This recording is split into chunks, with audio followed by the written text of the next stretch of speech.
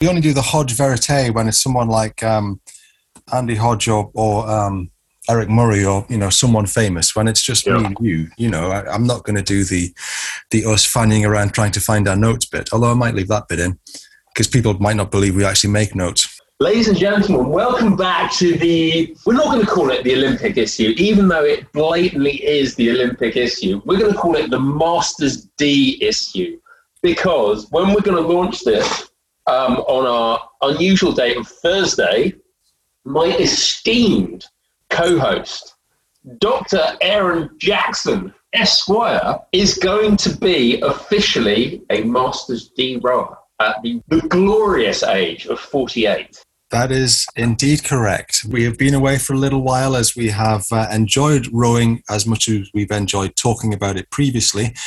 And we're launching back into the Broken Nose podcast with a proper Olympic special, which my esteemed colleague, Dr. Lewin Hines, has pointed out is landing perilously close to a birthday of mine. I say a birthday of mine, I only have one. It's the 22nd of July. And unlike my sister, who has stayed 27 for most of the last 2 decades for some reason that only women know about, I will be apparently a Masters D rower. I'm not sure how I feel about that, really, if I'm being honest.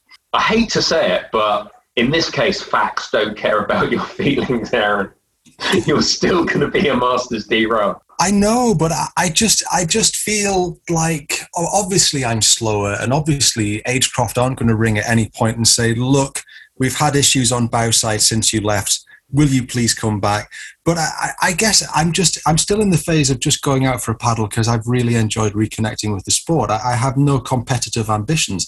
And I realize that Dennis is now writing to me even as we speak saying, I knew you were never a real Agecroft rower because Agecroft rowers are competitive until the Grim Reaper comes for them and then they fight him off. The birthday is significant in the sense of when I was little, when I was just a little boy, it always arrived at the end of term. So I always knew that I had 6 weeks holiday to come. And because my entire family, my mum and all of her brothers and sisters are teachers, there was always a massive party, which I used to think was somehow connected with me until I started teaching myself. And I realized it was all of the teachers of the family basically going, yes, we've made it through another year. Let's go to my mum's house and have a wild party. They always brought cards and there was always a cake, but they ate the cake and frankly, they always seemed to have a much better time of it. I can understand. Being a teacher, I can definitely understand. Speaking of Agecroft and Masters rowing, who do you think I saw last weekend? The Henley Masters weekend, which is in danger of becoming a considerably bigger and more fun event to be at than Henley itself. Who do you think I should run into? A T-shirt that says putting the age into Agecroft. Was it somebody that you used to row with? Let's narrow it down. Yes, I rowed with him on several occasions. In fact, one of our more famous guests was taught to row by him. It wasn't Robbie McFarlane, the man who taught the man who taught Andrew Trigg Hodge to row, the man who taught Andrew Trigg Hodge to scull, the man for whom Andy owes all of his Olympic golds and World Championships medals. Yeah, Robbie was there. He was rowing in loads of boats. He was being a proper little tart. So I think he was in at least 2 composite and in 1 Agecroft boat. And bizarrely, he didn't win everything. Unlike the last time I've seen Robbie out at Masters. And what's more, I don't know if he's just got a bit old and put on some weight, but he's looking properly tonk these days. As in fit, ripped and buffed in a Chris Hemsworth sort of style. Yeah, no, not in a Chris Hemsworth. Considering what we talked about last time, definitely not in a Chris Hemsworth sort of style. Nobody was asking Robbie to pee in a cup, apart from that strange gentleman who's hanging around outside the toilet. Yeah, there's always that strange gentleman at Henley who gets you to pee in a cup. It took me a long time to realise that he wasn't actually part of the regatta, but by then I just used to enjoy it. Moving on. Robbie always used to be the Tim Foster of Agecroft, the technical genius without the immense physical stature. And I'm suddenly thinking, my God, he's got there's a proper set to that man's chest now. I think he's hit the weights in a big way. Right. Okay. And you mentioned that he was being a bit of a tart, which was always a feature of his rowing at Agecroft. I'm speaking. No. You could never tell when Robbie would not be available for rowing at Agecroft because he was rowing some dodgy Sheffield club. Yeah, I mean totally in a boating sense, not in any other kind of tarting about sense. Well, not before he'd have 4 points anyway. Enough casting aspersions on the good name of Robbie McFarlane, who, let's face it, we have nothing sort of like. The worst thing he ever did was get a bit flirtatious on the Santa Dis pub crawl, and then he's mostly being flirtatious with Sean. Yeah, I was really upset about that because at the start of the night, he was definitely coming on to me. We had a tender moment on the dance floor, and yet by the time Sean got down to his budgie smugglers and his coconut oil, nowhere to be seen. But let's actually, if you were at Henley Masters, that means that you must have been rowing, Lewin. I was actually doing some competitive rowing. So it was the first run out for the Spitfire Boat Club quad. We went out there, we borrowed somebody else's boat, Ardingly, thank you so much, and we had a thrash in it. And it was an absolutely lovely boat, a much nicer boat than anything we've got at Spitfire. And we lost because we have a great mixture of experience in the crew, and we also had to bring in a ringer. So Lenny, thank you very much. Yeah, we lost to City of Bristol, who were a very, very fine crew and a very kind of like, the last time I was at Stroke on the Henley Reach and I spent that little time being able to see the boat. We were getting beaten by Green Lake. So they tonked us, but it was very much to go there to say, this is Spitfire Boat Club going racing for the first time. And then I did my own tarting about in the immensely enjoyable Las Vegas Institute of Sport 8, LVIS, the Elvis 8, which is an international boat of mystery, many of whom, the members of which were saying, I genuinely haven't picked up an oar in 2 years or 5 years, but they still jumped into it. And we had a blast, actually. So we had 2 races against Kingston, who we won, which put us in the final against Crabtree. I'd just like to say thanks to Kingston for a great race. Crabtree, that was a boat stuffed with Olympians from 96 and 88. There were at least 2 Cambridge Blue Strokes, 2 members of Goldie were in there, and there was this one guy called Tim Mayle. Now, given Crabtree is a Cambridge alumni boat, people were pretty quick to point out that Tim Mayle's never been to Cambridge, but then I've never been to Las Vegas, so it all evens out.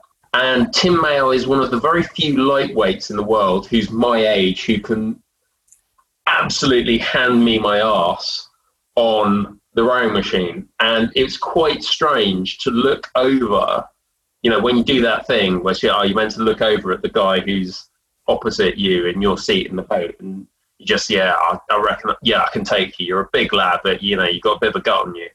And that was the guy at 6, Phil, I believe his name is. But to actually look back and see, there's this little guy sitting at 5 in the engine room, and just think, I know for a fact I can't beat him. That was quite worrying. And so we got beaten, but we gave them a race, and they actually put in the fastest time of the day to beat us. So you pushed them? We pushed them. We made them breathe hard. And we were there, and it was a blast of a race. Al, our stroke man, is one of these people who is capable of winding a boat up to 38 strokes a minute and keeping it there for 3 minutes. And that was a very new experience for me. And genuinely, it didn't feel like I was in control. It was just like, oh, this is going to go wrong. This is going to go horribly wrong very soon. And we made it to the end of the course in a remarkably quick time. I don't quite know how.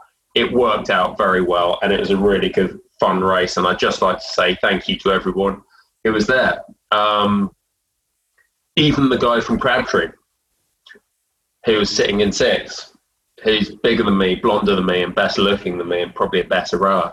So can I ask, when you wound it up to 38, which is a stroke rate that neither of us has seen recently, were you actually using any of the slide, or were you just basically going arms and body? I was using at least 4 or 5 centimeters of it.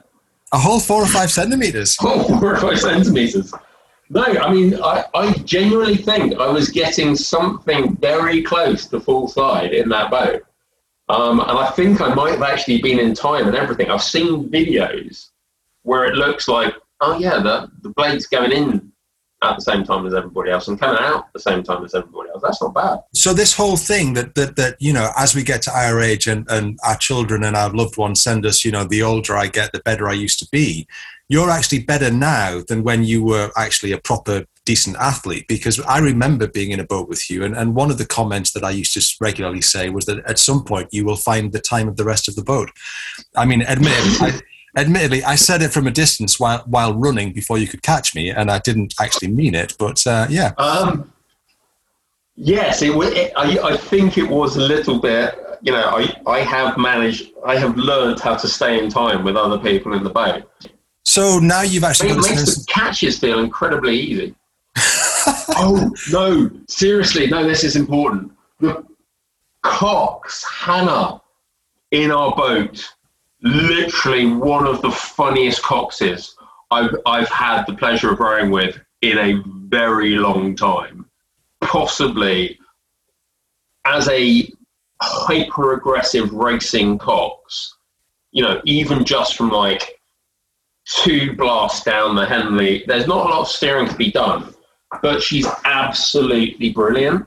And I don't want to say too much about it because it's very clear. If you're in the boat, she pays the marshals and umpires the respect she believes they deserve with a smile on her face. You just felt like, this is hilarious. We've literally got somebody, imagine Ali Chapman in a 55 kilogram female package. Scary. That was Hannah. And basically steering the boat and kind of just essentially saying, you will go faster or I'll kill you. I'm just trying to visualize Ali Chapman or Chapman, my Chapman in a 55. I mean, obviously, so not, without the chin. That's 20 kilos off him straight away. And he's pushing down towards the right weight then. But it's just the idea of Ali in a female form. Oh, Chapman, my Chapman. Yes, there's a certain dry, laconic wit. And we'd just like to say, if we do actually still have any listeners out there, that having had people like Tez on the podcast, we have nothing but huge respect for umpires and marshals, especially those on the Henley Reach, and we've never had any issues with them at all. Much. No, not at all. Not at all. So now that we've wasted at least 45 minutes talking absolute nonsense, which is, let's be fair, the raison d'etre of the Broken Horse podcast. It pretty much is. What are we actually? We're not starting again, but we've had a bit of time off because we wanted to actually get out on the water as much as talk about it, and we're coming back in with an episode that's, for some reason, and we seem to do this so often, we talk absolute nonsense, and then by the time we release it, it's pertinent and prescient. We had the Jürgen episode, and what are we actually talking about today? Is it the fact that we have recently been described as funny and quirky? By the doyenne of rowing social media, indeed, Patricia Carswell. We have been, which was absolutely lovely of her. Funny and quirky and prepared to talk about all the issues regardless. Whether anybody wants us to talk about them or not. I mean, or whether it just puts us into the bad books of literally everybody with any power and influence out there. Let's be honest. I mean, if we actually stick to what the notes that we have, and yes, dear listener, if you are still out there, we don't just make this up. We occasionally make some notes, not that we actually use them. No one in British Rowing, and by British Rowing we mean the institution, is ever going to talk to us again, because we are talking about, this is not just our Masters D episode, because I am ancient and decrepit, and Lewin is a mere youngster, a mere slip of a lad. This is the Olympics episode. And, so things that I believe we're talking about, and I'm scrolling through the notes here, is first of all, we're going to talk about the Olympics itself and just how much money is spent, how much training should Olympians actually be doing, whether or not, like, all these people who are basically paying out mortgages and pensions by working in British Olympic sport, how necessary are all of them? I am raising the question. Are we raising the Eric Murray question of it's the Olympians with the medals who at 32 and 36 go off to try and start a career, but actually the people on the administrative side and the coaching side end up having very, very nice careers and very, very good pension packages and don't end up needing hip surgery? That's one of the questions that we're asking. Yes, I think we should ask that.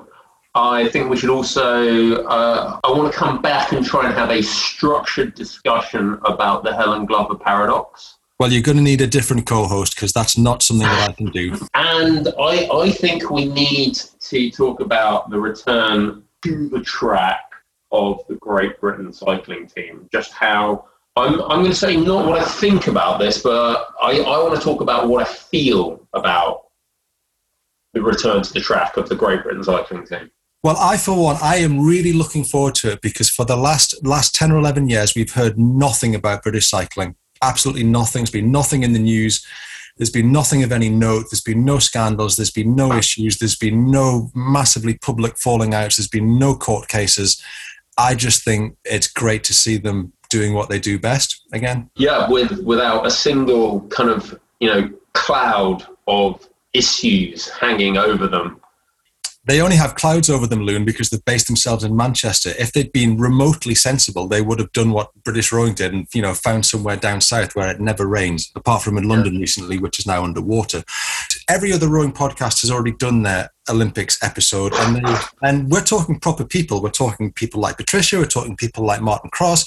We're talking ex-Olympians. We're talking coaches weighing in. Who's going to win this? Who's going in what boat category? How's it all going to break down? What's the shakedown being?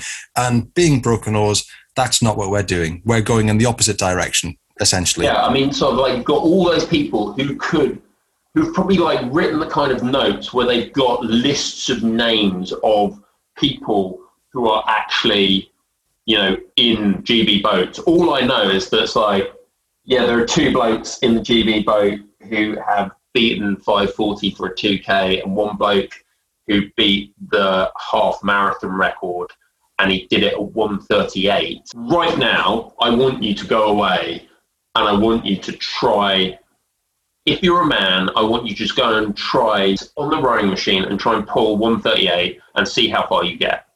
And if you're good, you'll get to about 2K and you probably won't get to 3K. If you're very good, as in genuinely go and talk to London Rowing Club, go and talk to Agecroft, go and talk to Molesey, you'll get to 5K. This guy did it for 21K and change. I know we've seen stuff like this before, and it's not a world record. That was Eric Murray who did it at 1:36, but I genuinely struggle to comprehend both the bravery and the ability that goes into a feat like that. I am genuinely gobsmacked by that. Let's talk about the Olympics themselves. Let's talk about, should they be going ahead? Should they exist in their current form? Should they exist at all? You have fundamentally very controversial opinions about the Olympics, and I think we need to get them out there. I don't think I have controversial views about the Olympics per se. I used to enjoy them as a sporting smorgasbord. I no longer enjoy them as much because every sprinter that ever seems to win the 100 meters eventually gets pinged for doping. Ditto the 200 meters, also the 400 meters. Ditto, the 800 and the 1500. Ditto most of the weightlifting events. Can I just stop you there? Lisa Dobrinsky, she came 10th, I think, in 2012. She's now up to 4th. She's up to 4th. Yeah.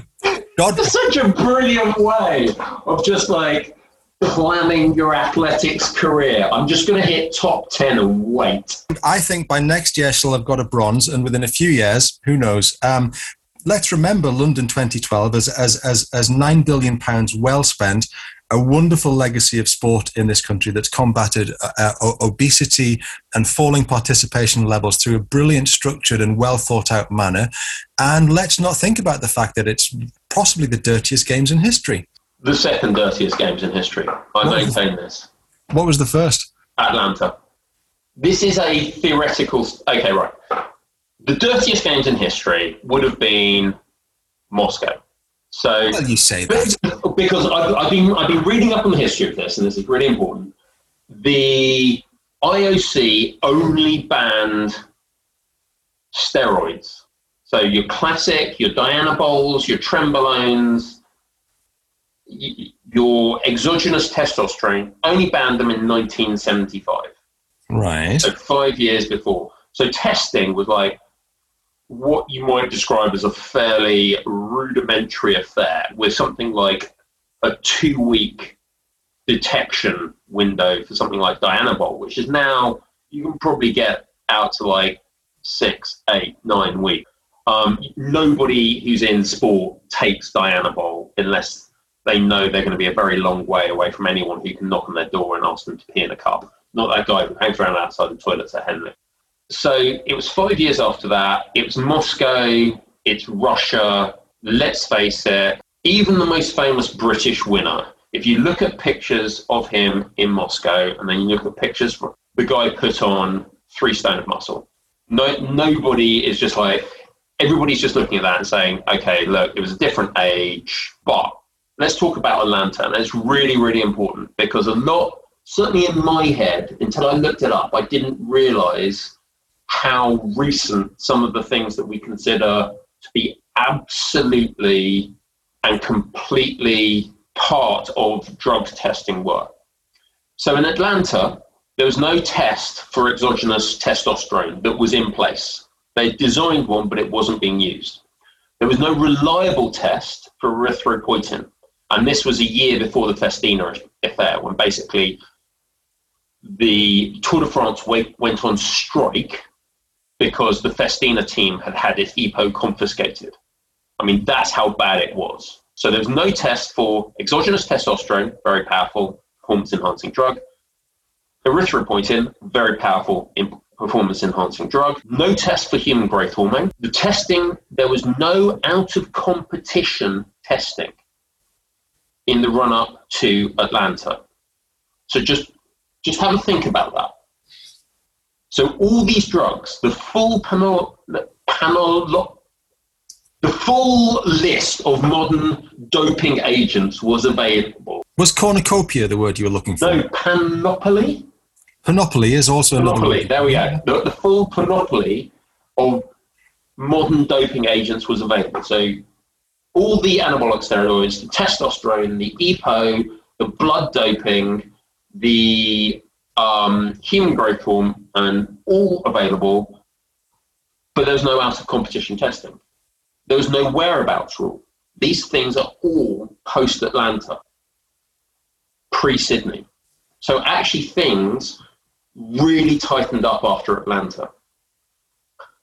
No whereabouts rule, no athlete biological passport. That's a very recent invention. That's post-2012. And the reason why they call London, and basically I think this is just, there is a certain strain of American journalist that hates the UK. And so I think they leapt on the chance to call this the dirtiest games in history. The reason why they called it the dirtiest games in history, because we were the first games to store samples and say, we're going to have like 9 years in which we can go back to those samples and test them again with the new and better tests. And this was why they popped so many weightlifters for oral turinabol. So it wasn't that we were the dirtiest games in history. We were the best at catching cheats in history. Yeah, we were the cleanest games in history because we caught more cheats. If I'm right about Atlanta being the dirtiest games of history, Atlanta was also the least successful British Olympics in history in the modern era. And I take some measure of pride in that. We really earned those 6 bronze and 3 silver and 1 gold. Okay. I think there are plenty of people who've got away with murder in London. Yeah, when did Mo start working with Alberto again? I don't know who either of those people are. I don't know what you're referring to. Fair enough. I'm just saying it's the cleanest games in history because it will piss off the American journalists who can't get over the fact. The reason that they're sore at Great Britain is because Britain was better at being an imperial power than America was, even though you can fit Britain into Texas 4 times in a row. We're tiny by comparison, which raises the question, and this is a sidebar, and we're getting off topic wildly, which is basically what this podcast is all about. But we've recently seen huge strides made in things like the women's sprint events and in other events. We've had a pandemic for 16 months that has probably made whereabouts and out of competition testing quite difficult, I would imagine. Are these things down to the fact that we suddenly have magic shoes, Lewin? These new times, the fact that Flojo's record is under pressure? Flojo's record is one of the 10:49 that have stood for, I don't know how long it is one of the most egregious and blatant examples of administrative corruption in you call it in the annals of sports, but I'm just going to say in athletics full stop. Because if you look at that record, it was a windy day. Essentially, every event that had been run on the 100 metres track was considered illegitimate for a record because the tailwind was too strong. Yeah. So all through the day, there was significant tailwinds. Suddenly, at the time of Flojo's race, the wind dropped to precisely 0. It happens a lot. Slowed down. It didn't blow the other way. There wasn't some weird eddy pattern. 0 wind. They didn't. And then, with what was, let's face it, probably a tailwind, she ran a record that hasn't been beaten. Well, it's 1988's Seoul Olympics, wasn't it? So what's that, 33 years now? That was evidence that a media star, as well as a star athlete, and if you are a media star, it would seem that you can get the powers that be in athletics, both at a national level and an international level, to overlook pretty egregious, call it cheating.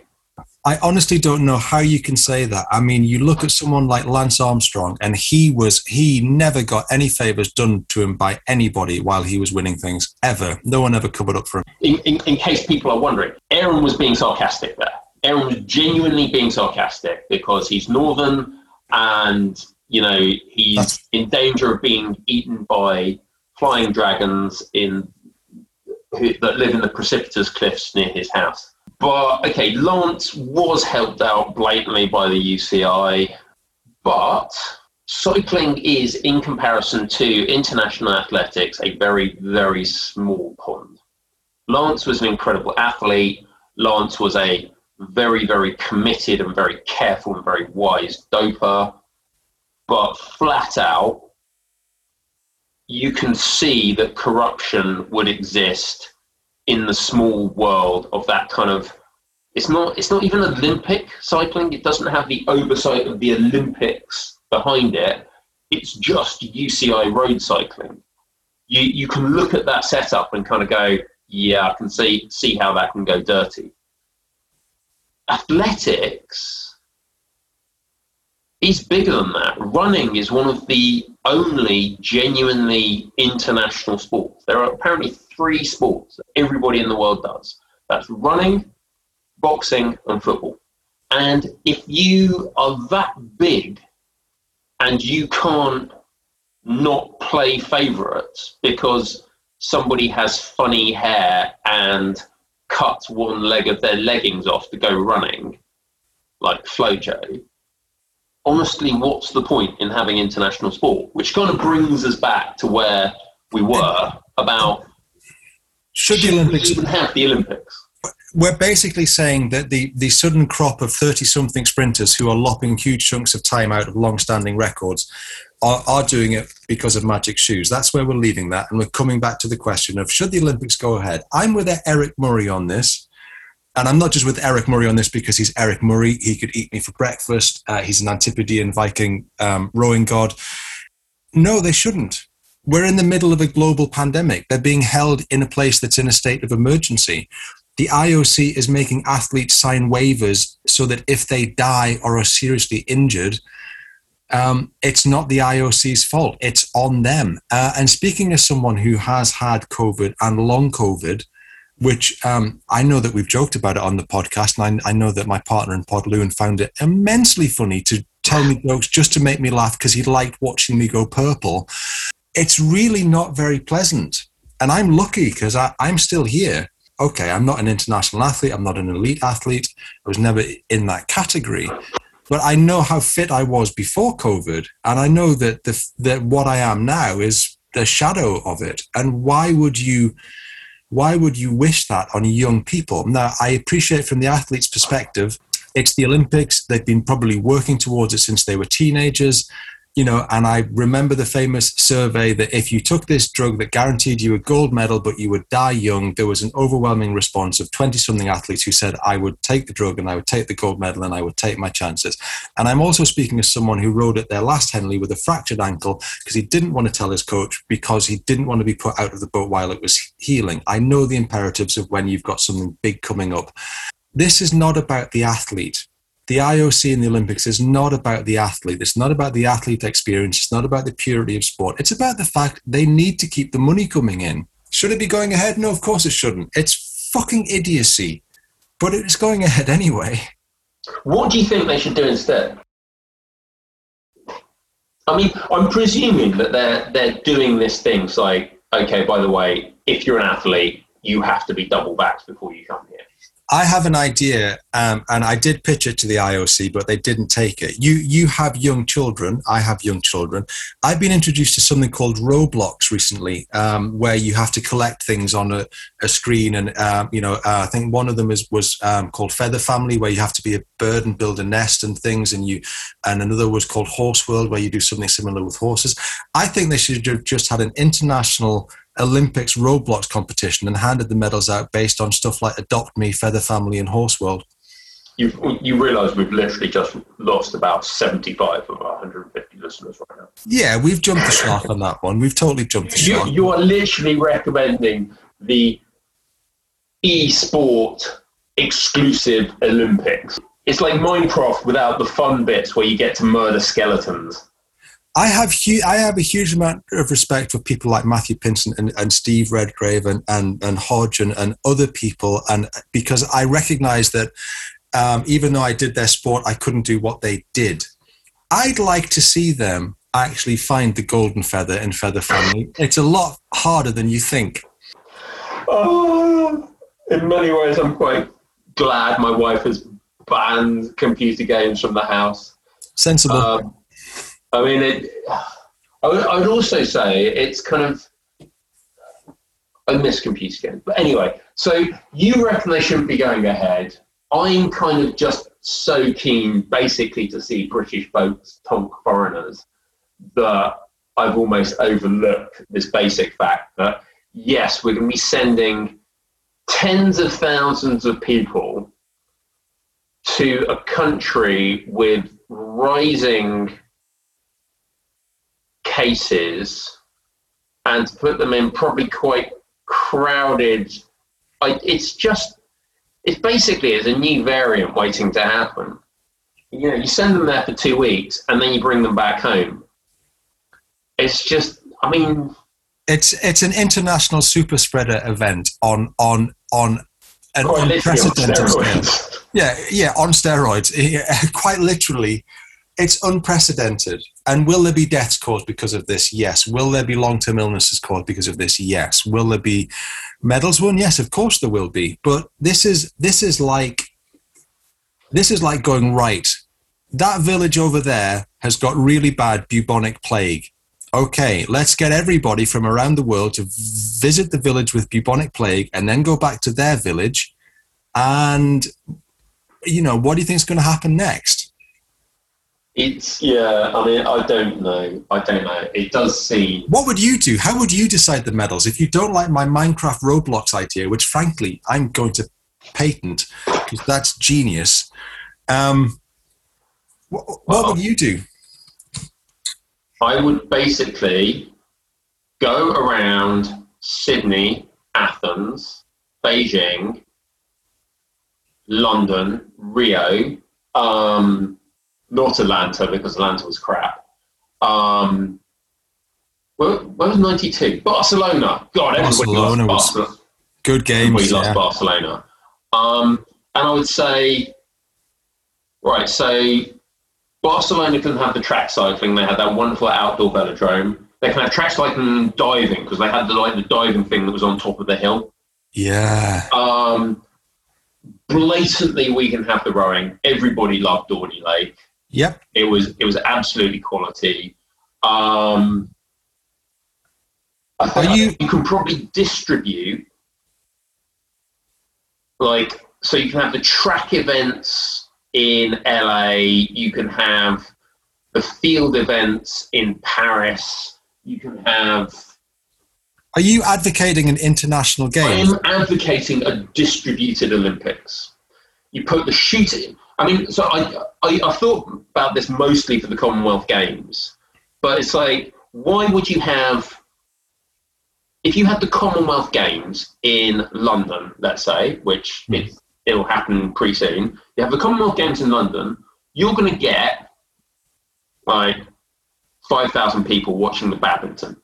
If you have the Commonwealth Games, but you put the badminton in Kuala Lumpur, you're going to get 50,000 people watching the badminton final in Kuala Lumpur live and loving it. Obviously, bad idea with COVID, but you can distribute certain things around the place, I think. Yeah. And realistically, the overwhelming majority of people watch the Olympics on TV.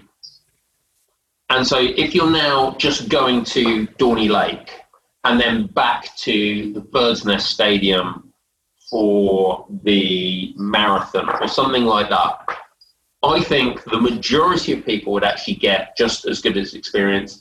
I think you could probably have a really good experience for the athletes as well. And you wouldn't have this kind of really kind of dodgy, we're going to send 18,000 people from around the world to one place and then send them all back home, which I think is insane. I also think it's a way of distributing the costs of the Olympics around the place to make it a lot easier.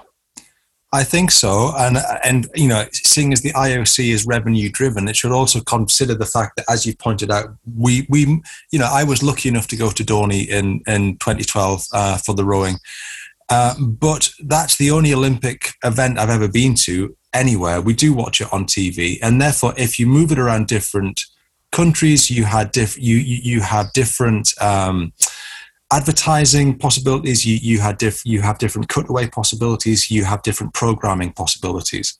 Yeah. And it sounds eminently sensible, which is probably why the IOC will never do it, because when have they done anything that's eminently sensible? I can see the downsides to it. I can see if you don't have those 18,000 sports people in the same place at the same time, first of all, the athletes' village is going to be a lot less fun afterwards. Well, there'll be less condoms to pick up, yes. Indeed. If you're sensible, I think it's a way of distributing the costs of the event and making it so you can distribute the pain of the event, because you don't want to shut down bits of London as we did in 2012 for 2 weeks. You don't want to, that's an additional cost, which is just crazy. And particularly if you have 50 years worth of Olympic venues around the place that you can just tart up and repurpose and get going again. And probably, the athletics stadium, that's got to be in a central place. That is what everybody's going to be campaigning for, is to have the athletics there. And then you distribute all the other events around to where it makes sense to have them. I mean, obviously, the Olympic model has evolved over the 100 and so years that it's been, but it's always been based on the experience being in one place.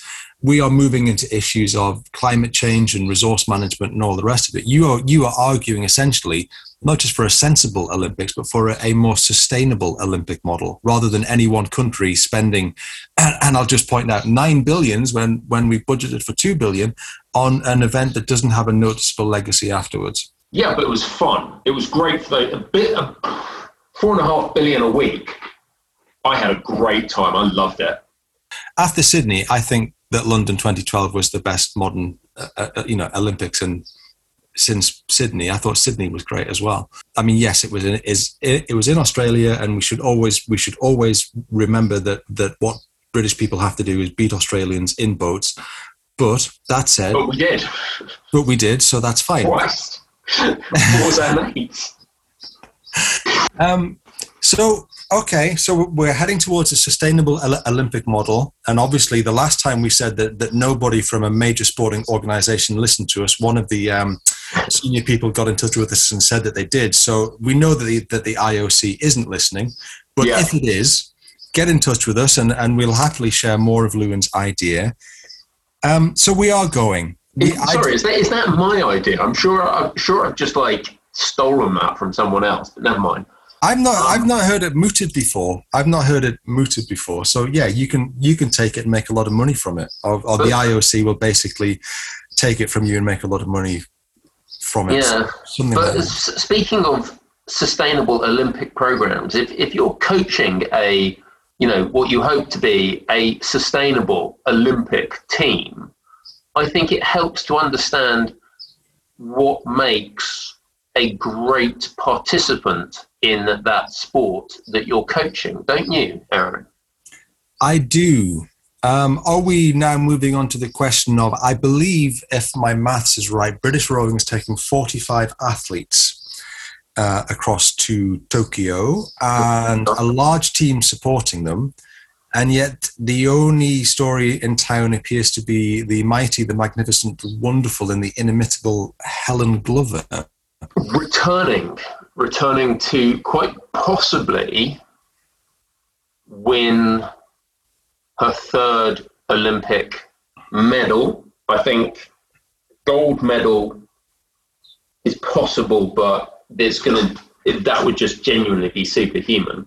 But I would also say that judging on form so far this year, and we haven't seen a great deal, and there are lots of boats we haven't seen how fast they've been rowing and what they've been doing. And also, bizarrely, I haven't actually read Fat Sculler's preview of any of the Olympic events, just because I've been, I've just been shouting at people on Twitter in an incredibly constructive manner rather than doing something useful. I would say that in women's rowing in Great Britain, and going back to 2012 when we dominated women's rowing, in women's rowing, she's our only real medal hopeful, her and Polly Swan. And if we kind of look at the training history of this Olympics for her and Polly Swan, it's a little bit thin. I think this breaks down into a couple of areas that we should probably discuss, which is that we do have 45 athletes going, and we have medal hopefuls, and we're only talking a week after England very, very magnificently failed to get past Italy in the European Championships, and we're looking forward to a sport where we do tend to win things, and we probably will this time. But we have 45 other rowers going, and we're only really talking about or hearing about Helen. It will be a superhuman effort. I mean, off the top of your head, other mums who've come back to Olympic glory? I mean, I can think of Ingrid Christensen, the kind of distance runner in the 80s who came back. There's probably... Yeah, I mean, there's also Fanny Blankers-Cohen, who was 3 months pregnant at the time she won 4 Olympic gold medals in 1948. It's not a non-existent phenomenon. I think that it does happen, and it happens often enough that there's meant to be this sweet spot of returning when sort of sometime postpartum, when it's essentially you kind of like your body's getting back to normal, but you've still got the dramatically elevated level of red blood cells that come from pregnancy. There is meant to be a real kind of like sweet spot of performance and adaptation that you can get as a returning mother. I think that's completely outside of what Helen Glover is looking at the moment.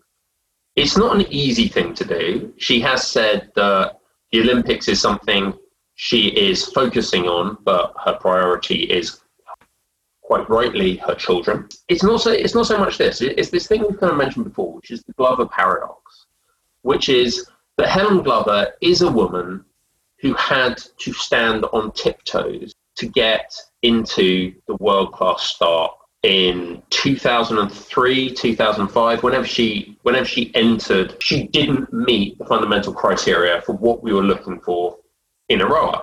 She wasn't tall enough. By normal definitions, as far as I understand what she's capable of producing on a rowing machine, she's not strong enough. She's not heavy enough. But whenever she has been put in a boat against the best in the world, she's won. And the question that I'm asking is, how does she do it? How is it that we don't know how she did it? We've had British rowing have had access to Helen Glover rowing a boat for a long time now, and they haven't been able to go along and say, what does she do that, let's say, Catherine Granger doesn't do? Was Catherine Granger, when she was rowing a pair and getting silver with Kath Bishop, was she a worse rower? Was she pulling too hard? Was she just up against a bunch of dopey Romanians? Where is that? What is it that Helen Glover does that, in spite of the objective characteristics we can ascribe to her, makes her move the boat so fast? And why can we not distribute that to other members of the British women's elite rowing environment? What you're actually asking is not a question about Helen Glover, if I understand you, and let's be honest, I frequently don't for comic effect, but on this occasion I'm trying to stick with your scientific brain from my more humanities-led one. We run on a 4-year Olympic cycle, usually. Yeah. Okay. We are given millions of pounds in funding, British rowing in particular, because it's a very successful sport. The orthodoxy that you and I grew up with in the Redgrave and Pinson era and the Grobler era and the Agecroft era that we went through is that athletes need to train for the entirety of the cycle to be competitive at an Olympics. That's what we heard from Steve and Matt. That's what we heard from Jürgen. That's what was handed down, that they're putting in, every stroke in an Olympic final is worth X amount of hours of training. Yep. And for the athletes to perform at that level, they need a dedicated team of coaches, administrators, and professionals to support them on this journey. So 4 years, and that dedicated team is needed to develop the technical, physical, and psychological resources needed to compete at win. And we are very good at winning. In British rowing is, and we're not going to talk about British cycling yet, but let's be honest, it's our most successful Olympic sport. That's it. The model works. So, and with all due respect to a woman who can knock me into a cocked hat in a boat, how can essentially a retired housewife and mum of 3 come back into the boat on about 9 months prep and be the best and most successful athlete in the squad? What's at play here? Is it the erg score? Well, you've pointed out that not necessarily. Is it lungs like Pinsent and Reed? Well, we don't know, but I've proved that having a 7-litre lung capacity doesn't necessarily equate to having a fantastic erg score. Is it the sort of power output that puts Ferraris to shame? Given the erg score, we know it's none of these things. So it has to be boat moving ability. So if it's boat moving ability and it's feel and it's technical, and if it's technical, then why haven't the coaches worked out how she's doing it and applied to the rest of the squad? That's the question we're asking. Yeah. And I'd also say that the question I'm asking is, do elite rowing coaches actually know what makes a great women's boat mover? International women's rowing, and arguably elite women's rowing of any form, is less than 50 years old. It's as old as me. I think that there's a strong possibility that we don't know what makes a great female rower. And actually, we haven't had enough time to work it out. And I think there's a huge amount of inertia in rowing coaching, basically saying, what we're going to do is going to look at men and what makes great male rowers, and we're going to knock about 15 seconds per 500 meters off the erg score and try and find women who look like slightly smaller versions of those men, rather than saying, who are the ones who win? Who are the ones who win at presumably lower power? And basically saying, those are the people. So doing the time and motion thing, where the guy goes into the factory and say, who's the laziest person here? Who takes the most breaks, but has been here for more than a year? So, oh, right, okay. How is he doing this? How is he doing? And finding out that the person who is taking the most breaks, going to the toilet, having a cup of tea most often, but still hasn't been fired, is actually the person doing things most efficiently. And finding more people like that. And I think that is what British rowing, partly because they've got the money, needs to investigate. And I don't believe I'm going to say this, but I think British rowing should stop trying to find girls with big erg scores who are really tall and really strong, and they should start investigating women who are very graceful, have an innate sense of natural rhythm, who are very good at positioning their body. So the dancers, the tennis players, the hockeyists, the gymnasts, the trampolinists, find them, see what they can do, not on an erg, not on a 6-second Wingate test on a stationary bicycle, but find out what they can do when you ask them to go for 6 months of training, 4 or 5 sessions of training a week on the water. And don't even take them to an erg. Teach them to row first and then see what happens. Because what you're saying is, whatever Helen Glover is doing, it's not based on performance metrics that British rowing is currently measuring. Investigating. Yeah. Because she's not at the top of the scale for any of them.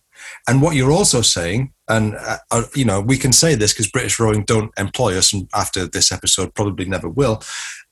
When David Tanner described her as being a nugget and said, we will not see her like again, the point is, well, why not, David? This is your job. Your job is to find out how she's moving the boat so well and then go and find other people who can do that. If it's not based on the metrics that you've got and the measurables that you've got, you're going to have to start looking at what she's bringing to the table. Yeah.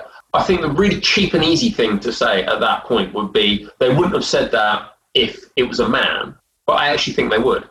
I think if they were faced with intangibles and imponderables, and to be honest, we've always had male rowers who have brought a certain degree of intangible and imponderable. It's the Tom Jameses and the Tim Fosters, the technical wizards. And that's fine, that's great. They are there on the male side too. But again, nobody's turning around and saying, how do we find more of them? I mean, we've touched on this before. We've talked about it with Tristan. But in particular with Eric Murray, who basically came out and said, coaches and administrators get the money, they get the salary, they get the pension, they get the job security, and the pressure that's on them gets passed down to their athletes. This is their job. Talent spotting and talent development is their job. And if they can't work out the Glover paradox, then what are they getting paid for? I think that's incredibly important. It's a question of the people who are first in line for all this money that's rolling downhill from the lottery and from the IOC before the athletes get there. They do need to be held to account in the same way that, let's say, the guys on the start line are held to account. If you are a sportsman and you don't succeed, you're gonna hear about it. Particularly if you are carrying the expectations of a nation on your shoulders. It's not even the expectations of a nation. I mean, if you are a sportsman in an elite program and you are not cutting it, not only will you hear about it, you'll hear about it first, but if you continue to not cut it, you'll be dropped. Yeah. Fairly obviously can move a boat. So, but how? Because it's not on the measurables and metrics that are currently being used. Yeah, but find that's the scientific method right there. We've got a hypothesis about what makes a great women's rower, which is big girl, about 6'2", 6 minute 50 or sub 6 minute 50 ergo, weighing in about 80 to 90 kilograms, pulls very hard on the oar, keeps the blades off the water, done. Yeah, except our most successful female Olympian, doesn't tick any of those boxes. This proves the hypothesis. Yeah. You need to look for something else. Now, the other thing, sorry, before I completely lost my train of thought. The other thing is this idea that you've got to train for 4 years. Yeah, because she's just proved that you don't. Yeah, she's been selected, she's off, she's out, she's away. So, and we've got a history of this. Kath Granger got selected for an Olympic medal and for pretty much one of the top boats in Rio after doing about 2 years training. And I'm increasingly thinking that, that is actually something. There's something to be said for this, because I threw my toys out of the pram when I first read this, but again, I think it's probably true. There's this guy who said, broke, miles make champions. Woke, the athlete should be presented with the minimum required stimulus to allow them to generate the required training adaptation. So, again, it comes back to Jez. And what did Jez say? We've pulled the effort lever, but we haven't pulled it sensitively. We've just said, more effort, keep going. Each Olympic cycle, we'll try and add 1%, 2% more. Rather than saying, what's the smallest amount of training that we can do? Because let's face it, training comes with risks. Yeah. Each time you go training, you might injure yourself, and that might put you out of competition. It might end your career. So you want to have the minimum amount of training that will allow you to win a gold medal, not the maximum amount of training that you can fit in. And I think that Katherine Granger has shown this. Helen Glover has shown this. Arguably, Polly Swan has shown this. Let's not forget Polly Swan. An absolutely incredible sweep oarswoman, that you can train less than 4 years and still win medals and still be in an internationally competitive boat. How competitive? I don't know. But everybody is aware of the concept of gold medal time. Everybody's aware of the idea if you have 20 degrees sea water and not a breath of wind, how fast the boat has to go in order to win a gold medal. And I think we should probably now start working backwards from the amount of training we're doing and the number of years of training we're doing to getting to the point of saying, what's the minimum amount of training we can do and still hit gold medal time? Is this coming back to, around towards ideas of athlete welfare and the fact that more and more we are seeing athletes having back surgeries and hip surgeries and that kind of thing who've been involved in rowing programs, but also and again, coming back to Eric's points about athletes coming out of programs who then have to start their lives again. And he was advocating the idea of having a part-time job, having your professional vocation, spending some time doing that as well. Actually coming back to... Okay, what he was talking about one afternoon a week, but I'm... The guy I would say... Okay, here is the gold standard for this argument. I don't know if you remember him, Tim Brabant, the sprint kayaker, immense athlete, medals coming out of his ears in both. Now, he said he only trained for 2 years. Now, it's kayaking and not rowing. It's arguably a little bit less competitive, he says, not being able to do anything they do. But he trained for 2 years. And he said, 2 years after the Olympics, I'm an unusually fit trainee doctor. 2 years before the Olympics, I'm an unusually qualified Olympic athlete. That was how he lived his life for about 3 Olympic cycles. And I don't know if that isn't something that we should be working towards, whether we're talking about new athletes coming in or whether we're talking about established athletes who you can basically say, so it's like, let's say you win your first Olympic medal. I'd say one of your rewards is you don't train next year. We'll give you a training program and it'll look a lot like being a member of Molesey or, going for their Henley boat. You're going to have to do Agecroft amounts of training, but you're not going to be doing or it might be less than that. I don't know. And then it's going to be right. Okay, it's going to have to be 3, then it's going to have to be 3 years of full-time training. You win 2 Olympic gold medals. Let's push it back. Let's see if we can get you there in 2 years. You win the 4th, just rock up on the day. We'll see if you still fit into a Lycra. But yes, I think we have underestimated the impact that the current training program has had on the bodies of the individuals who've done it. I think we probably need a proper examination of the costs of that, so we're not in a situation such as they have with NFL, such as they might be going into with football, with concussion and dementia and things like that. But I really do think that at some point, where I think that Helen Glover has shown that the right athlete doesn't need the 4 years. It is a valid point, and the evidence shows that it's something that should be looked at, not just the evidence of Helen Glover, but actually the impact of when I was smaller and my mum in her 40s suddenly decided to take up running, and she currently has more marathons under her belt than I do.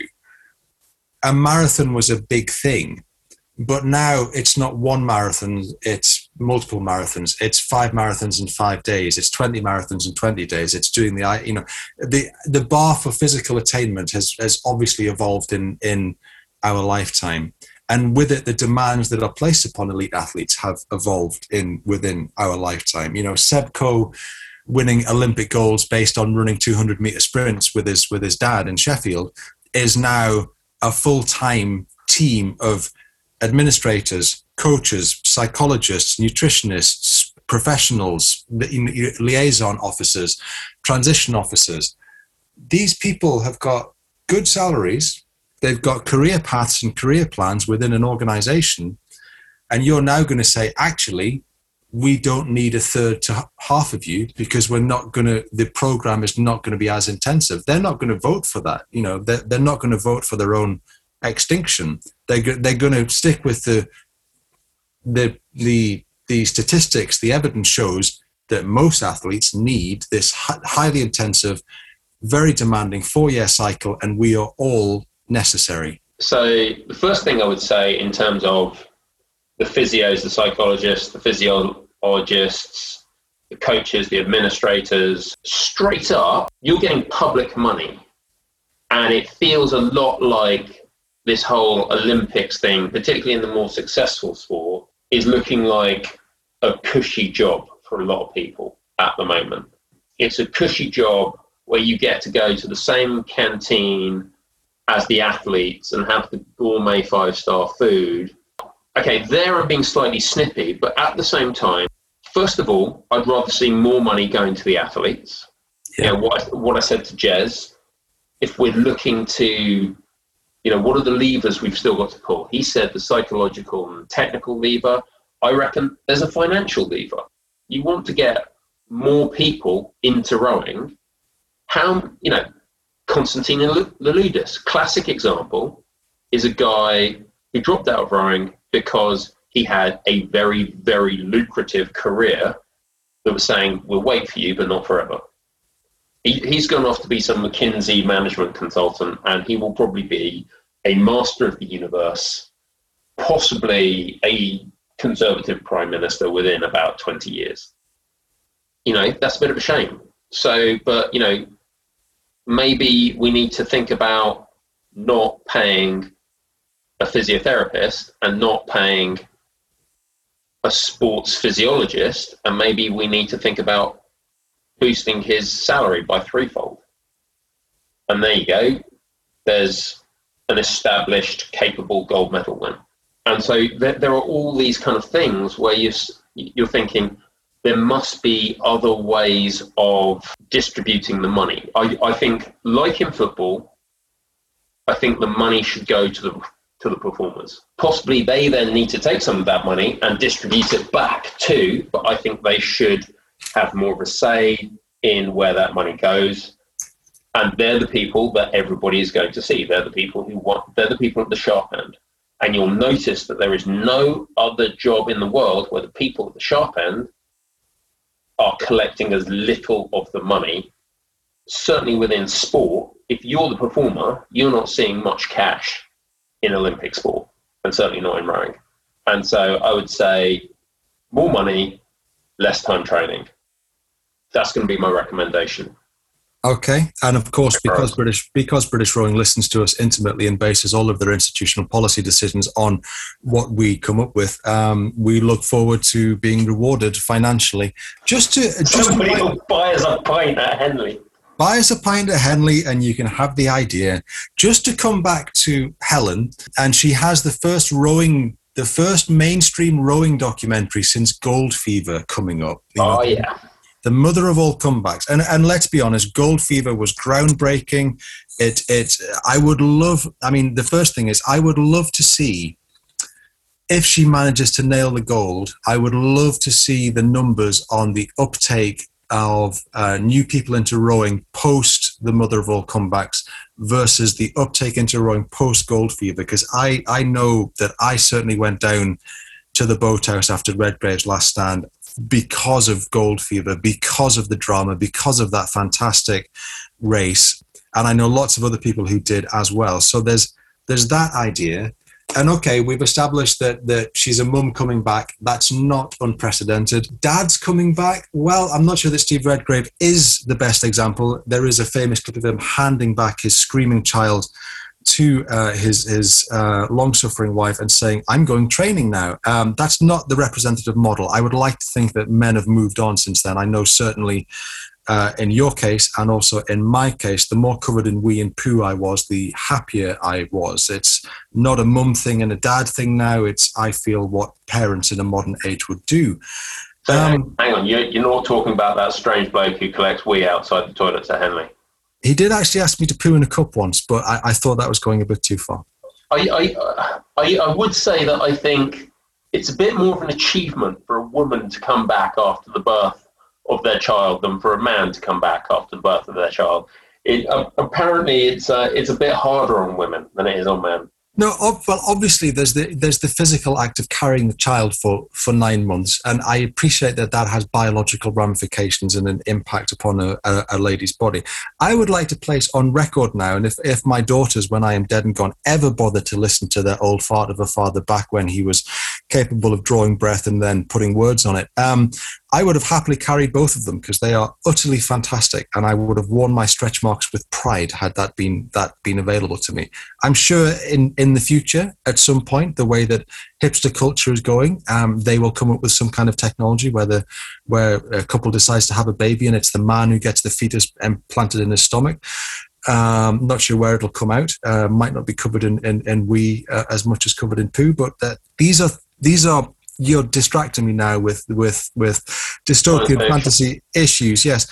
What I want to ask is has British Rowing missed a trick? I rather think that we think that it has. Now, we aren't employed by them, so we can pretty much say what we want at this point. But I'm going to work through our thinking behind this. We had a meeting with British Rowing in January of this year to discuss getting the athlete stories out there. Now, the thing about Gold Fever was, one of the reasons that it worked, besides the fact it was a Homeric epic of a narrative. I mean, Steve's fifth, Matthew's third, James finally getting a shot after injury and illness, Tim coming back, the haircuts, the personal relationships, the girlfriend issues, the surgeries, the drama, the selection, and all of the rest of it. It was a macro narrative at a time in Britain where you had 4 broadcasting channels, BBC One, BBC Two, ITV, and Channel 4. That was it. That was your mainstream media. And you only had a certain amount of journalistic outlet, and it was dominated by the traditional print media. This is 2021.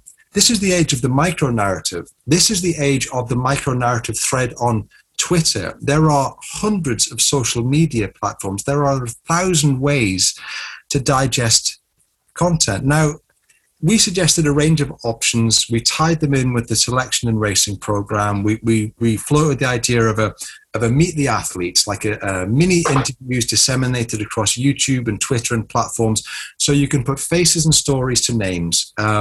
We had a follow the boat idea, which are mini Gold Fevers with regular episodic shows that track the progress of different boat classes as they build towards Tokyo. So you have regular check-ins with the athletes. You cover training, you cover selection, you cover coping with the pandemic, racing in a time of plague, essentially, mental health issues, physical issues, final selection days, first races, final training camps. We also floated the idea of a meet the team, where you have mini interviews with the team that supports the team, so we can finally put the faces and names together for those who are essential for helping the athletes prepare. And all of those micro-narratives built into a macro-narrative showing British rowing. I'm just going to stop you there. I don't think that meet the team behind the team is going to work anymore, given that I literally just said, I think a few of them might be able to lose their jobs and the money be given to the incredibly wealthy Eton graduate who may well go on to be the next Conservative Prime Minister of the United Kingdom. I'm just saying, I think I might have burnt our boats on that one. Yeah, you might have.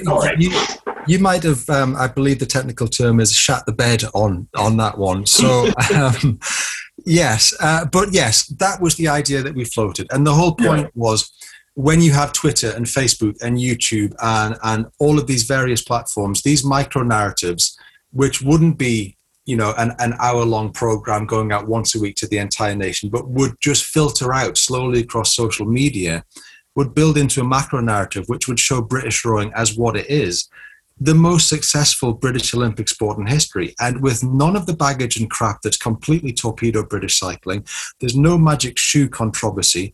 It's just hardworking men and women putting it all on the line to represent their country. Now, we had the meeting with a chap called Kenny Bailey, and we put together breakdowns, we put together all of that stuff, and we had nothing. We had no comeback, we had no feedback, we had no, these are great ideas, lads, can you give us costings and schedules? Or even, these are great ideas, lads, would you do it for love? We didn't even have, lads, these are shit ideas.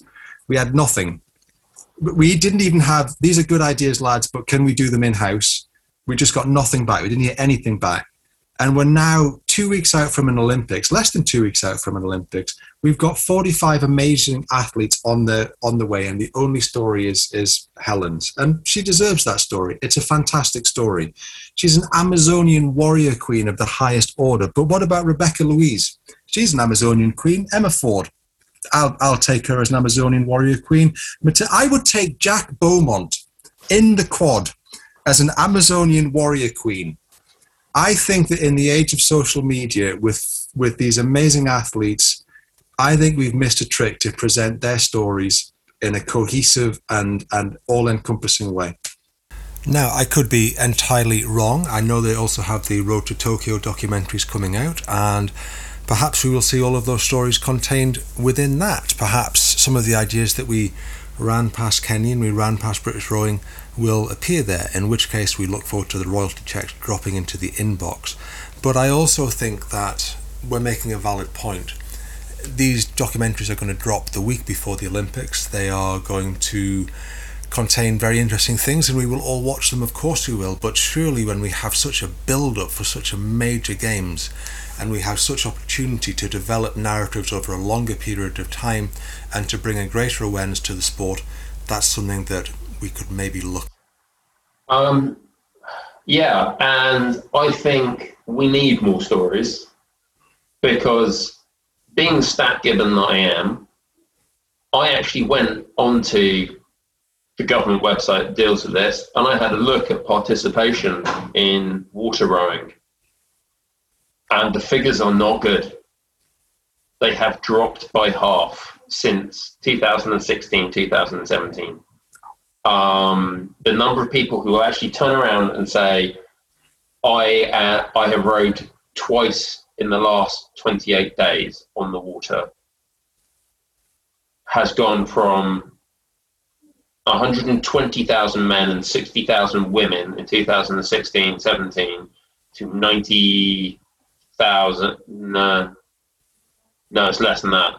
I think it's 60,000 men and 30,000 women in the last year that figures are available, which would be 1920. Right. And you can say, oh no, that was the plague year. Well, it was only up till April 20. That was when the year finished. And also, it's a strict, steady downward trajectory. It really is. British Rowing needs to be doing everything it possibly can. I would say I'm not particularly surprised that we didn't hear back. I don't think we're particularly clubbable. I think the audience that we have, thank you, dear listeners, such as they are, appreciate us for the fact that we are essentially on the outside pissing in. And I'm, and to a certain extent, that is just who we are as people, and we're not particularly clubbable. We're not the people who, if Trash Carswell goes into Leander, people are going to be falling over themselves to try and buy her a drink and talk to us. If we go into Leander, people are just going to look at us and say, isn't that Alex Gregory's twin brother and his good-looking mate? I can't believe you've just said that I'm not clubbable. I would love to join Leander, and yes, you're right. If we went in, and I think we could, and I think we should, and we've really sort of I think we've missed the trick, and I think Jack Beaumont might be a little bit busy to put us forward at the moment, but I would really love to do that and become more of an establishment player. But we are sarky, we are irreverent, and we will say what is on our minds. And if that means we think there's something wrong with the way that British rowing is being run, we will say that. And that is not, I'd love to say that, yes, in any other field of human endeavour, that would be appreciated greatly. It's not. Nobody loves the sarky arsehole and sitting in the corner cracking jokes at their expense. And that, I'm afraid, is us, and I'm afraid that is the role we have adopted in our lives. And we have to live with the consequences of that. It just seems like a missed opportunity. That the world is built on narratives. Our lives are narratives. We tell stories about ourselves and others, and there are all these narratives. And we've learned this on the pod. Talking to everyone from Tez to Kate to Di Binley to Hodge to Eric to Jez. Everyone in rowing has stories. And if you think that the only athlete in these 45 who has a story worth telling is Helen's, then I don't agree with you. I think every single one of those athletes has a story to tell about their journey in rowing and their journey in life. Yeah. Now, I'm going to ask you a question. Are you going to be able to watch the track cycling? How are you going to feel watching track cycling? Honestly and genuinely, yeah. British cycling has been so quiet for so long. Oh, no, I've already used that joke. Yeah, I'll watch it. Of course I'll watch it. And of course, if we start beating people, it will be great. But let's be honest, and this is saying nothing about the current athletes in the squad, I simply don't believe in British cycling anymore. It's like Peter Pan and Tinkerbell, my fairy has died. That's not a metaphor. That's got nothing to do with the guy who got me to pee in a cup at Henley. But my belief fairy in British cycling is no more. She has gone and joined the Choir Invisible. This was the thing, that when the first rumours started to swirl, whenever that was, about the Jiffy bag that went out to the 2012 Tour de France. Once you sort of question that, it's not just you're questioning Team Sky. It's not just it's another fucking dodgy road cycling team, because they were all dodgy. Fine, fair enough. You know what it's like. But the people involved, you turn around, and I would say emotionally, I wasn't prepared to answer those questions. I wasn't prepared to say, what if, since Sydney, pretty much, Craig McKilo, inspiring before getting out there, however far back you go, you sit there and you have to argue that a lot, the Jiffy bag with the triamcinolone going out there, that's like the medicalization of sport. That's not necessarily straight up doping in the way we necessarily understand doping. That's the abuse of the therapeutic use exemption certificate. I don't, does that mean you get cancelled out of the win? Does that mean you lose your Olympic gold medal? Do you get retrospective ban? I don't know. I know it's not the same as using patches of testosterone gel, which had been ordered by the team doctor and delivered to the velodrome. This is the thing. The velodrome was meant to be different.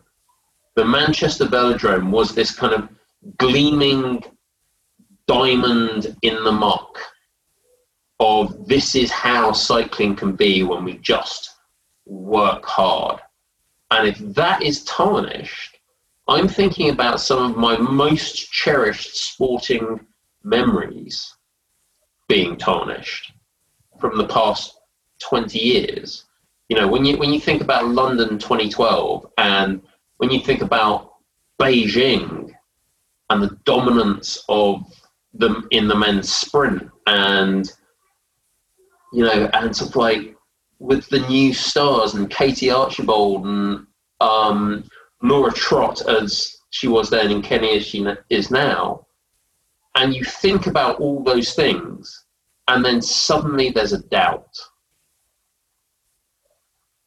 And that's a very, very difficult thing personally to deal with, because when I watched those, I genuinely felt as though I was part of something greater. I felt that Great Britain had done something great. Okay, you'd cycled round the track 4 times. Woohoo! But it's not just that, because everyone else is trying to do that and we did it better. And I think a hell of a lot of people felt a sense of belonging that they're now singing, well, was that real? I know exactly what you mean. It meant something because we did it in the right way. Yeah. Or at least we think that we did it in the right way. I don't believe anything that I see on a running track anymore. I will watch the performance. I will enjoy it. It'll be dramatic, but I don't believe it anymore. Cycling and rowing are probably the last Olympic sports that I believed, especially with what you said about, you know, the apparent ethos of the GB team, where I thought we're doing this better than everybody else and we're doing it the right way. The only sport that I look at now and think about that is British rowing. And we've had questions about British rowing, you know, in the past, and we've talked about the program and the training and what have you. But I can look at a Hodge, or I can look at a Steve Redgrave, and I know that at some point that piece of my past, which is all bound up with what I was doing in my life, what the decisions I made that then maybe led me to rowing, when Andy won in Beijing, the way that they won, coming down to the boathouse and talking about it, feeling part of it, part of something bigger than yourself. I know that that is not going to be shat on from a great height by a team doctor at some point, being revealed to be a very weak and manipulated individual. And I know exactly what you mean. Yeah, it is. How will I feel watching Brits at cycling? Conflicted, I guess. Yeah. Disillusioned. I'll watch it, but when they win, it won't feel the same. Yeah, I mean, part of me hopes that's like one of them, just one event, we don't actually win, and then you can think, oh, maybe they are clean because they're not beating everybody. I don't know, but it does make you think. You look back, and kudos to Ross Tucker, Science and Sport podcast, which is and he's both a much cleverer man than I am and probably a much better podcaster. He called the marginal gains thing a long time ago. He was basically saying, look, I'm sorry guys, this isn't enough. What they're talking about, you know, the pillows, all of these things, it's not enough to achieve what they're doing. And he was absolutely excoriating of Chris Froome. I'm fairly sure he's gone out there and he's dropped tweets suggesting that Chris Froome's famous 2013 attack on Mount Ventoux was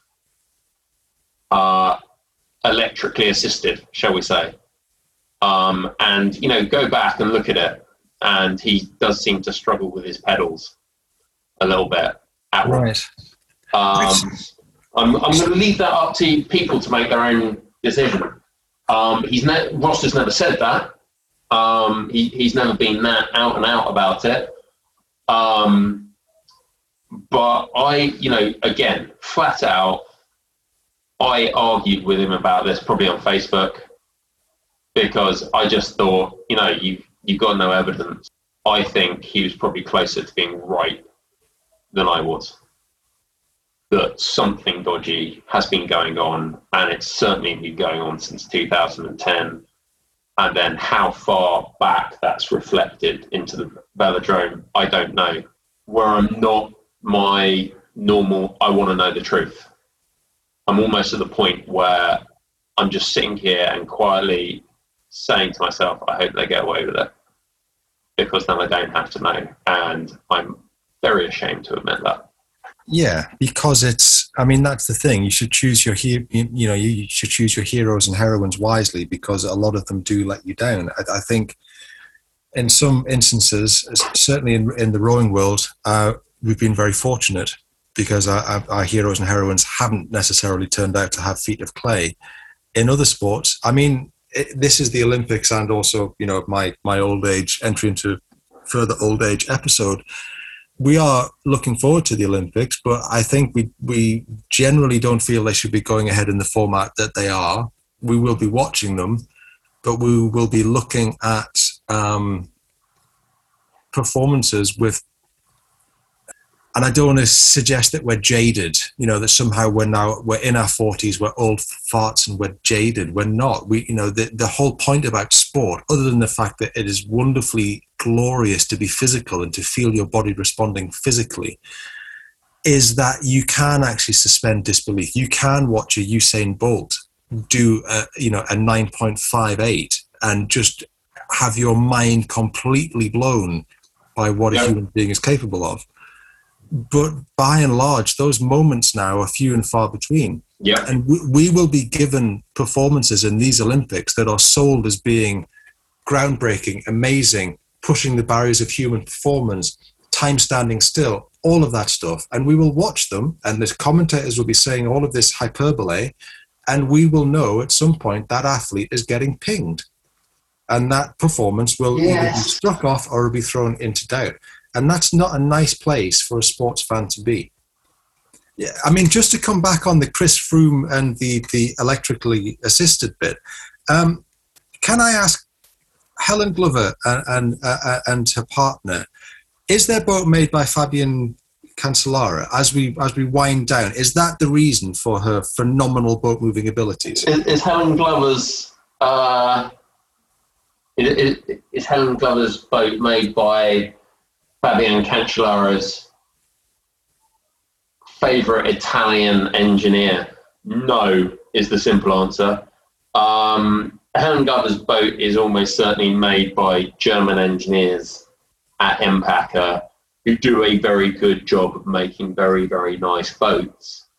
I am going to say that there is nowhere in any part of the history of rowing this century that anybody has actually been accused of sticking a motor on a boat in order to win a race. And cyclists, should you be getting a little bit bored of being in a sport where people use motors to win races, you're welcome to try rowing.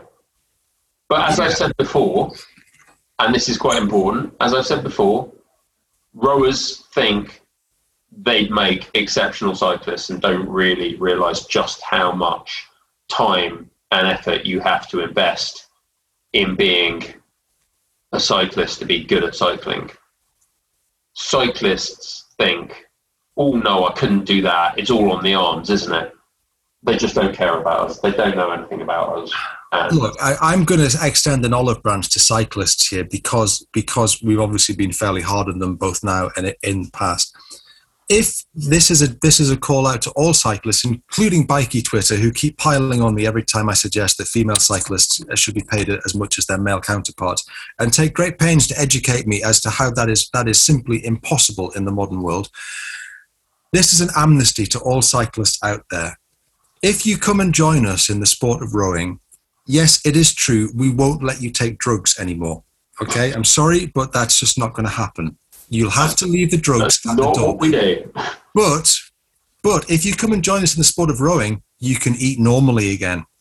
You can eat cake. You can eat cake. You can eat cake almost to your heart's content. And cake is like drugs, but without any performance enhancing effects, and it tastes nicer. Unless you're actually thinking about like how much you want to eat cake, and then you think about how fast you can get back to the boathouse to eat cake. And then it is genuinely performance enhancing. It does work. It can be. We seem to be able to cover the distance from Agecroft Boathouse to the Tesco Metro on the corner and back with remarkable rapidity, seeing as none of us was running regularly at the time. We don't do jingoism, xenophobia, Our patriotism hasn't slipped into nationalism. We don't abuse black players for missing penalties. So we obviously don't take drugs either. And it was Jason Queally in 2000. That was him. Yes, I remember the race. I remember watching his race and then looking forward to the rowing, having watched Gold Fever as well. Should we leave this episode here? Should we go back to I think we should. Admittedly, it's on a rather dark note. But yeah, let's leave it there. And ladies and gentlemen, enjoy the Olympics. There are at least some clean events, and they're mostly rowing.